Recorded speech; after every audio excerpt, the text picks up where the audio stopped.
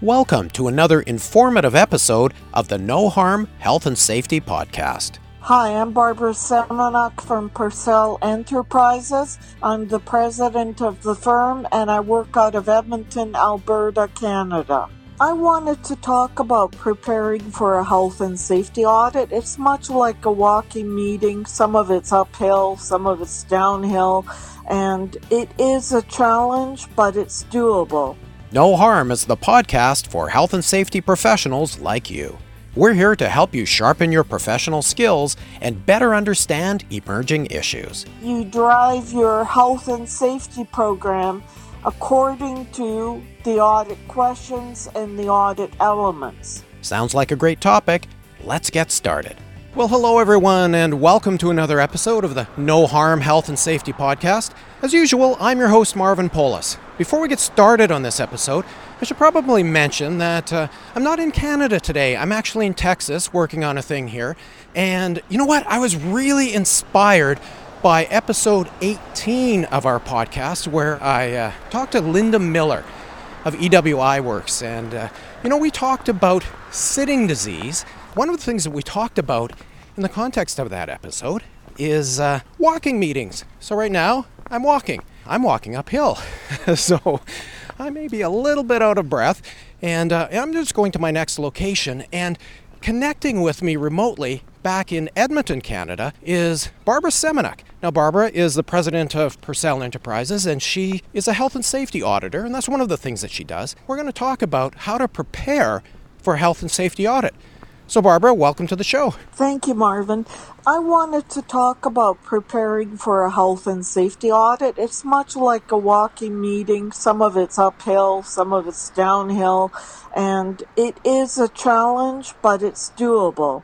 What you want to do is get a copy of the audit that fits your industry and your certifying partner. First, you have to find out from WCB your industry code, your WCB number, and that will allow you to select an audit that fits your industry code.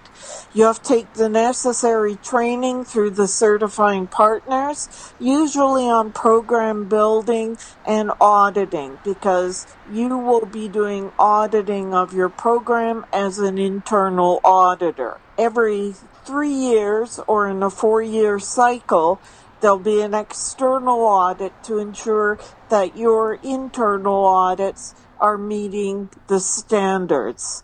And basically, to get started, you get a copy of the audit and you drive your health and safety program according to the audit questions and the audit elements.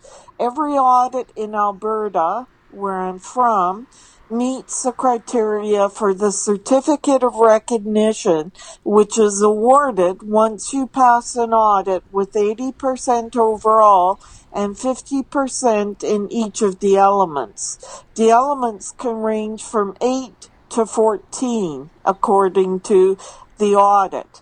And basically, the core elements are management, leadership, and commitment, like your health and safety policies, hazard identification, identifying hazards, hazard controls, using the hierarchy of controls, inspections, orientation and training, such as your competency-based training, which is new for the new audit coming out January 1 to 18. Then after orientation and training, we have emergency response, incident investigation, and program administration, which is basically a proud acknowledgement of what you've done, your records, your communication with your employees, your statistics, and the past audit results. All right, Barbara, so I understand that there are going to be some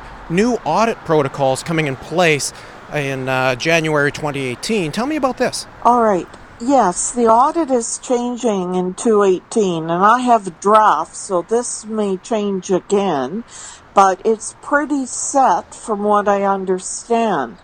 The past audits were out of 1,000 points. This one will be out of 860. It's going to emphasize hazard identification and control more, followed by orientation and training and incident investigations. Now, the audit in Section 1 is going to emphasize more of management and supervisors' responsibilities for health and safety for their employees, as well as the importance of senior management and the management team's commitment towards health and safety.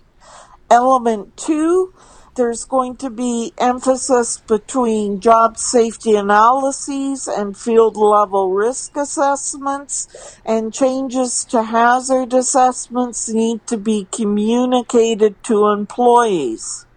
Inspections will emphasize the fact that deficiencies have to be corrected more promptly, and orientation and training has been expanded. Hazard assessments have to be corrected, and these corrections have to be discussed with the employees, and the employer communication to contractors for their health and safety while on site has to be solid, and it's going to be determined that management and supervision is leading this. As well, there's going to be competency-based assessments, which is a huge change. So you've got to ensure some method of determining competency of your employees, either through exams, buddying up, or some plan for ascertaining competency. Now, Barbara, are there any new protocols with respect to emergency response plans? Yes, with the emergency response plans, you're actually going to have to do an actual drill, and the drill results have to be discussed and disseminated to the employees. And what about incident investigations? The process of the incident investigation, it's going to have more management and supervisory explanations of the incident investigation with the employees, and management and supervision has to ensure that incident investigations are completed in a timely manner. And for Section 8, program administration and assessment, senior management is going to be held accountable for the implementation of the health and safety system, which was not strictly stated in the last audit. And they're going to have to develop a plan to address health and safety deficiencies, and the plan has to be implemented. Now, Barbara, what are the implications here for senior management? For senior management, there's going to be more questions on the fact that they're going to be held accountable by their employer for implementing the health and safety program. And the ways they're held accountable have to be stated and mentioned in the audit. So everybody will have some accountability for health and safety now. And there's going to be a finer breakdown of the justification section, which is what areas you are auditing, and these will be broken into senior management, supervisor, worker questions. So that in a nutshell is the changes in the draft portion of the audit. The audit is an evaluation of your health and safety program. It's like a photo album, but it's only true in a moment of time. It's true for when you're doing the audit. It's like a snapshot in time, and each of the audit elements are pictures in a photo album that give you an evaluation of your management system by looking at documentation, observing the site, and interviewing a representative sample of employees. I feel these changes are excellent and long overdue, and it is of interest that the audit is becoming tougher, and there's rumor that I believe that the audit maintenance years will now have a pass score. In the past, you could fail your maintenance audit. No longer. There will be a pass-fail. Barbara, you mentioned that these audits are really just a snapshot in time. So I guess that leads to the question of how often do the audits need to be done, or does that really depend on the industry? The audit has to be done in a 4-year cycle. Year 1 is external audits done by external audit. Years 2 and 3 are maintenance audits, which can also be done by the external auditor as well. Year 4 is an external audit to evaluate the maintenance years. Is there a role then for internal auditors? There's a huge role for internal auditors. As part of the training, as I mentioned earlier, you, as a company representative, should be trained in how to conduct audits, and you should be doing the maintenance audits in years 2 and 3, because you have a better sense, really, of your corporation than someone parachuted in for 2 or 3 days like an external auditor. And you can really understand your organization and put in place meaningful recommendations that are smart, that will enable you to enhance your health and safety program, which is really what the auditing system is about. I remember when auditing first came in the road builders, it reduced incidents by 56% in 1 year.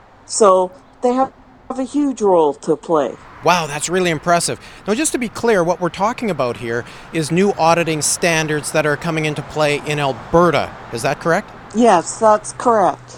Is there anything in the future that you're aware of that will be applying to other provinces, other jurisdictions? Well, I believe that British Columbia will be updating their audit as well. Alberta really is leading the core program in Canada, and BC, Nova Scotia are some other provinces that follow Alberta's lead, and Saskatchewan also has a certificate of recognition program, and NFORM is, to my knowledge, the only certifying partner where you can do an audit that is acceptable in Western Canada, Manitoba, Saskatchewan, Alberta, and British Columbia. The ASP audit is Saskatchewan and Alberta, and there are rumors that ACSA may be working on ensuring that they have reciprocality between British Columbia and Saskatchewan in their audit, but that remains to be seen.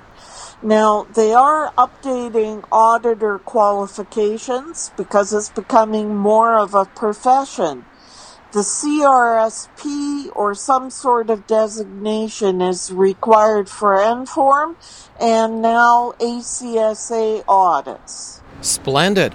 Well, thank you for joining us today and explaining all of this.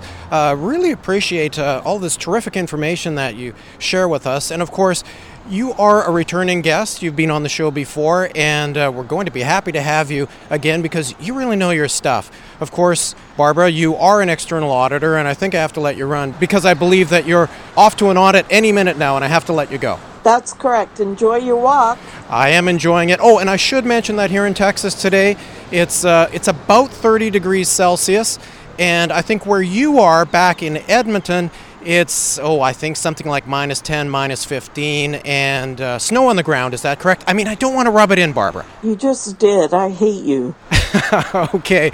Well, good. Looking forward to having you on a future episode. And by the way, where can our listeners learn more about you? You can learn more about me on my website at www.purcellenterprises.ca. Or you can contact me at 780-757-6680, which is Mary, my contact person's number. Splendid. Thanks for joining us. Thanks for tuning in to the No Harm Health and Safety Podcast. Be sure to join us next time by subscribing to us for free on Apple Podcasts, SoundCloud, or wherever you get your podcasts. While you're there, please leave a rating or review. It helps others find us. And hey, be sure to tell your friends and colleagues who can benefit from our podcast. The No Harm Health and Safety Podcast is a production of Stimulant Strategies and Stimulant Media Productions. You can learn more about us at stimulant.ca. All the best, everyone, and stay safe.